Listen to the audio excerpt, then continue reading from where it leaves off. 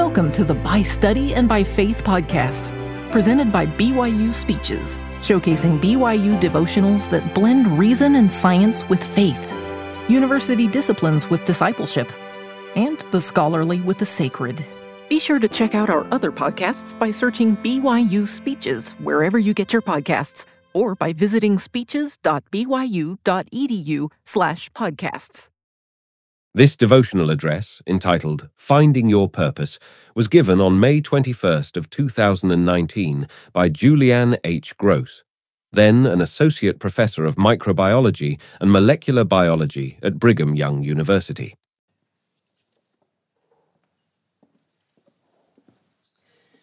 Although I'm frightened, I'm very grateful to be here, to be asked to speak, and I'm grateful to see so many of my family and friends here in support. It means a lot to me. My great academic interest in life has been biology. I'm not certain if that stems from the fact that I grew up with 10 children and a house teeming full of life, or the fact that I was raised outdoors and went camping all the time. There are many big questions encompassed by the study of biology. For example, what exactly is life? How do living things function? How was the great diversity of life created, and how is it evolving? With the challenge of the great diversity of life, how do we classify life? I love each of these questions, but my favorite question is a combination of them. What is the unique role of each diverse form of life? I believe that there is a unique role, that every species has an important role to play on our planet. The diversity of life is astounding. One measure of the diversity on our planet, the species number, is estimated at about 11 million species of cellular life. That is life that is composed of cells. We have begun to catalog and understand only a small fraction of these species, and there is life beyond cellular life. In fact, the most abundant biological entities on the earth are viruses. They're estimated to be greater than 10 to the power of 31. Costa Georgopoulos, a virologist at the University of Utah, compared the mass of all viruses on the planet with the mass of all humans. Although viruses are microscopic, if we pile them up on a giant scale, viruses would weigh more than all of the 8 billion humans on the planet, even if we were all sumo wrestlers. The abundance and diversity of life means that biologists will always have something to do, but it also means that in order to succeed on the planet, a species must have a purpose and a place, much like trying to find a place at the family dinner table amid 9 hungry siblings. There are many examples of the unique and essential function a single species plays and its ecological impact. For example, several studies show that removing the sea otter from a habitat may lead to an increase in sea urchins and a corresponding decrease in kelp beds. This alters wave action and siltation, having dramatic impacts on the species present in the habitat. In these cases, the sea otter had a much higher impact on the ecology than what was expected from their sheer numbers. I study bacteriophages, which are viruses that can infect and kill bacteria. The word bacteriophage literally means eat bacteria. Most people think of a virus as something bad, something that makes them sick, but viruses also contribute to the health of our planet by regulating the levels of bacteria in an ecological system. In addition, viruses have useful purposes. They've recently saved the lives of individuals infected with antibiotic-resistant bacteria. In these cases, the viruses could infect and kill bacteria that are resistant to antibiotics, giving an alternative treatment when there are no other treatment options. In fact, some of the viruses isolated by students here at BYU are being used to treat a sea turtle, Shelley, who has an antibiotic-resistant bacterial infection. Viruses can be very specific for the type of bacteria that they kill, seeking out the bacterial pathogen and leaving the rest of our body full of other bacteria that are actually helping us, and Shelley. And there are a lot of good bacteria. In fact, research shows that we have as many bacterial cells in us and on us as human cells. This is referred to as our microbiome. Our microbiome is essential to our health.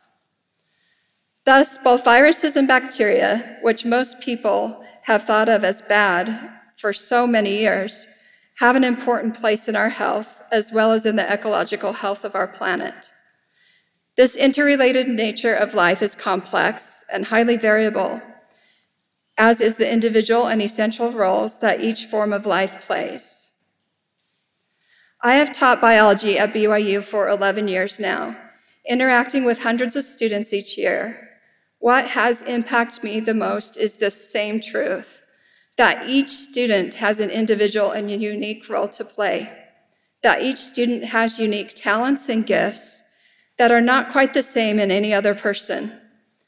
A well-known but beautiful example of this is the life of Anne Frank. On a recent trip to Amsterdam, I was able to visit the secret annex where Anne's family hid for over 2 years. Although I had read her diary in school when I was young, there were many aspects of her story I had never heard before. These aspects display how one person, Anne, came to recognize the role she could play through the use of her talents. Anne's family lived in Germany and fled to the Netherlands in 1933 due to the threatening political climate. As the Nazi army moved towards Amsterdam, Anne's father, Otto Frank, built a small annex in the back of his shop where the family would live for over 2 years, along with the Van Pels family, as well as Fritz Pfeiffer. The 8 of them had to rely on the bravery and generosity of 6 other individuals who risked their lives to help them hide and to bring them food rations. These individuals included their friends, Johann and Beep Veskagel, Miep and Jan Gies, Victor Kugler, and Johannes Kleeman. On Anne's 13th birthday, she was given a notebook that she immediately began using as a diary. During the 2 years of hiding in the cramped space, Anne's outlet was writing. She wrote many things, including her thoughts and feelings, poems, and tales. While in hiding, the Frank family also listened quietly to the radio for news and plotted the path of the Allied forces as they moved towards Amsterdam. In 1944, while listening to the radio, Anne heard the following advice given by the Dutch cabinet minister Gerrit Bolkestein, and I quote, "History cannot be written on the basis of official decisions and documents alone. If our descendants are to understand fully what we as a nation have had to endure and overcome during these years, then what we really need are ordinary documents, a diary, letters from a worker in Germany, a collection of sermons given by a parson or priest. Not until we succeed in bringing together vast quantities of this simple, everyday material will the picture of our struggle for freedom be painted in its full depth and glory." Anne immediately had a purpose. She was inspired to rewrite her diary into a book that she hoped to share with the world. Over the next 4 months, she worked tirelessly to abridge the last 2 years of her writings. She rewrote her diary for clarity and replaced real names with pseudonyms for publication. Anne expressed to her family her purpose, that after the war, her book on the experience of living in the annex would be published, giving the world a piece of the story of World War II. Somehow, through pathways still unknown today, the police became aware of their hiding place in August of 1944. All 8 of the individuals in the secret annex were sent to concentration camps. All of the items from the annex were also confiscated. When her father's secretary, Miep Gies, visited the annex shortly after, she was able to retrieve Anne's diaries. Of the 8 in the secret annex, only Anne's father, Otto, survived the concentration camps. After the war, he returned to Amsterdam to look for his family, and he met Miep Gies, who gave him Anne's diary. Anne's father worked hard to get it published. He was rejected several times, and it took him 2 years to get it published, but he never gave up. Today, millions of people have read the diary. It has inspired countless, including survivors of similar unimaginable difficulties. I am inspired by Anne's story and her writings, and her belief that one person can make a difference. But I also know that it is not just her story. It is the story of her family, including her father, who worked to keep the family safe for so many years, and then after so much sorrow, was blessed to fulfill his daughter's wishes and to publish Anne's diary. It is the story of the 6 other individuals who risked their lives to hide them in the annex, including Victor Kugler and Johannes Kleemann, who were also taken captive by the police. It is the story of one person's great talents, Anne's, interacting with many other great talents. The big question of life is, how do we find our own individual talents and purpose in life? During my time at BYU, I have spoken with many students who feel unsure of their future and the path that they should take. Too often we compare ourselves to the one person who seems sure of their path, rather than the 20 like us who are searching for their path. What I do know is that in all cases, our ability to utilize our time, energy, and talents is completely dependent upon our Father in heaven and on our Lord and Savior Jesus Christ. Not only are we dependent on them to become our best selves, but this is their greatest desire for us. They have literally done everything that can be done in order to help us succeed in this life and the next. Our Savior has given his life in the single most powerful act of love to ever occur, the atonement. Through the atonement, each of us can find the best use of our talents and develop those talents beyond what we would ever be capable of alone. I believe there is no greater gift than helping someone develop to the fullest of their potential, to become the person they want to be, to use their talents to the fullest extent. I bear my testimony to you that our Father in heaven cares for each of the students at BYU very individually and will help you find your place in life. Some of the greatest spiritual experiences of my life have come from praying for students who have discussed a problem with me. I would like to share an example with you. On 3 separate occasions, I was searching for funds to enable a student to be trained in scientific research. Each one of these students had approached me with a very unique position, as well as a great desire to be trained and to use their talents. I did not have the funding to accept another student in each of these cases. Knowing that the student needed the funds immediately, when usually it takes me 6 to 12 months to get grant funding, I turned to prayer. On each of these occasions, a funding opportunity came to me out of the blue within a few days of praying for these students, with little effort on my part.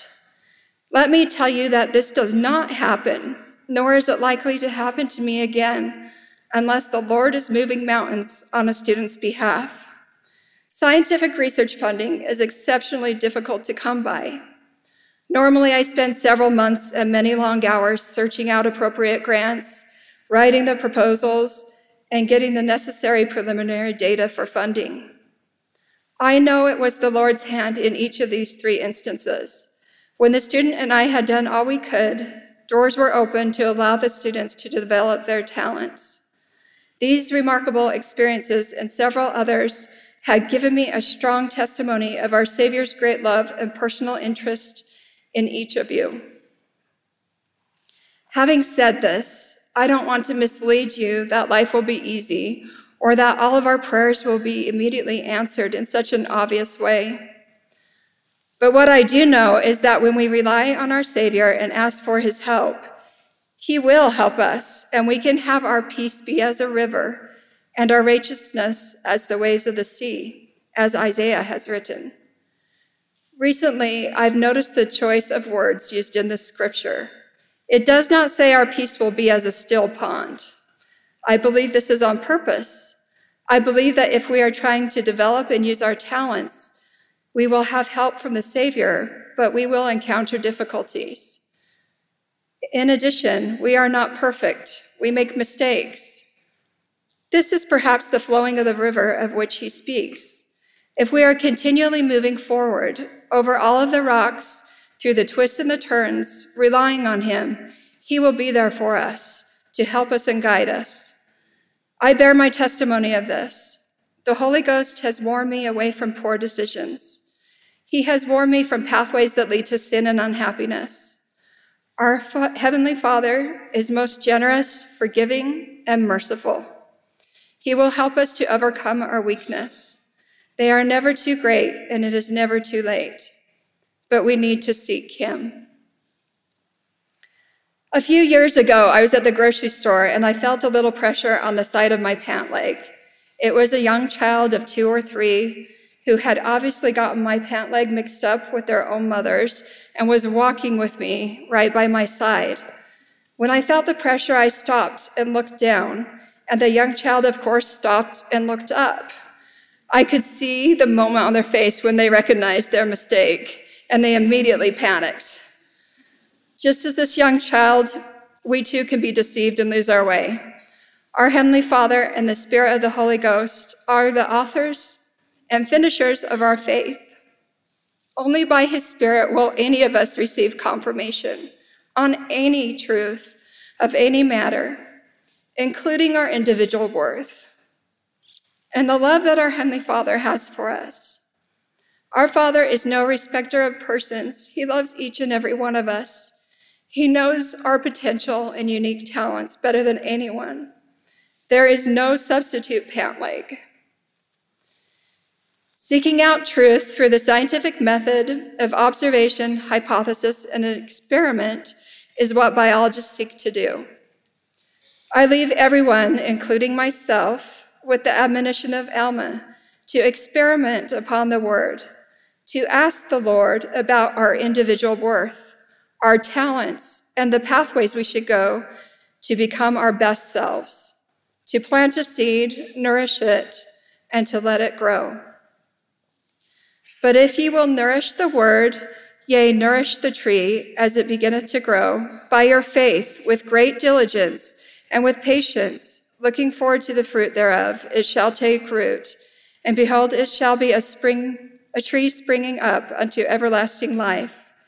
And because of your diligence and your faith and your patience with the word in nourishing it, that it may take root in you, behold, by and by ye shall pluck the fruit thereof, which is most precious, which is sweet, above all that is sweet, and white, above all that is white, yea, and pure, above all that is pure. And ye shall feast upon this fruit, even until ye are filled, that ye hunger not, neither shall ye thirst. Then, my brethren, ye shall reap the rewards of your faith and your diligence and patience and long-suffering, waiting for the tree to bring forth fruit unto you. Notice how many times Alma entreats us to have patience. If you find yourself struggling at times, if you find you're in the midst of your long-suffering, take heart and have faith. Believe that you have a divine purpose. Believe that you have unique talents that are unmatched in the world. Work hard and pray. The Lord will help. He will direct you to your best self, to your own ecological niche. He will open doors for you. You will find what he wants you to do, and you will bless countless others in doing it. I'd like to bear my testimony of a kind and generous, loving and merciful Father and his great love for you. In the name of Jesus Christ, amen.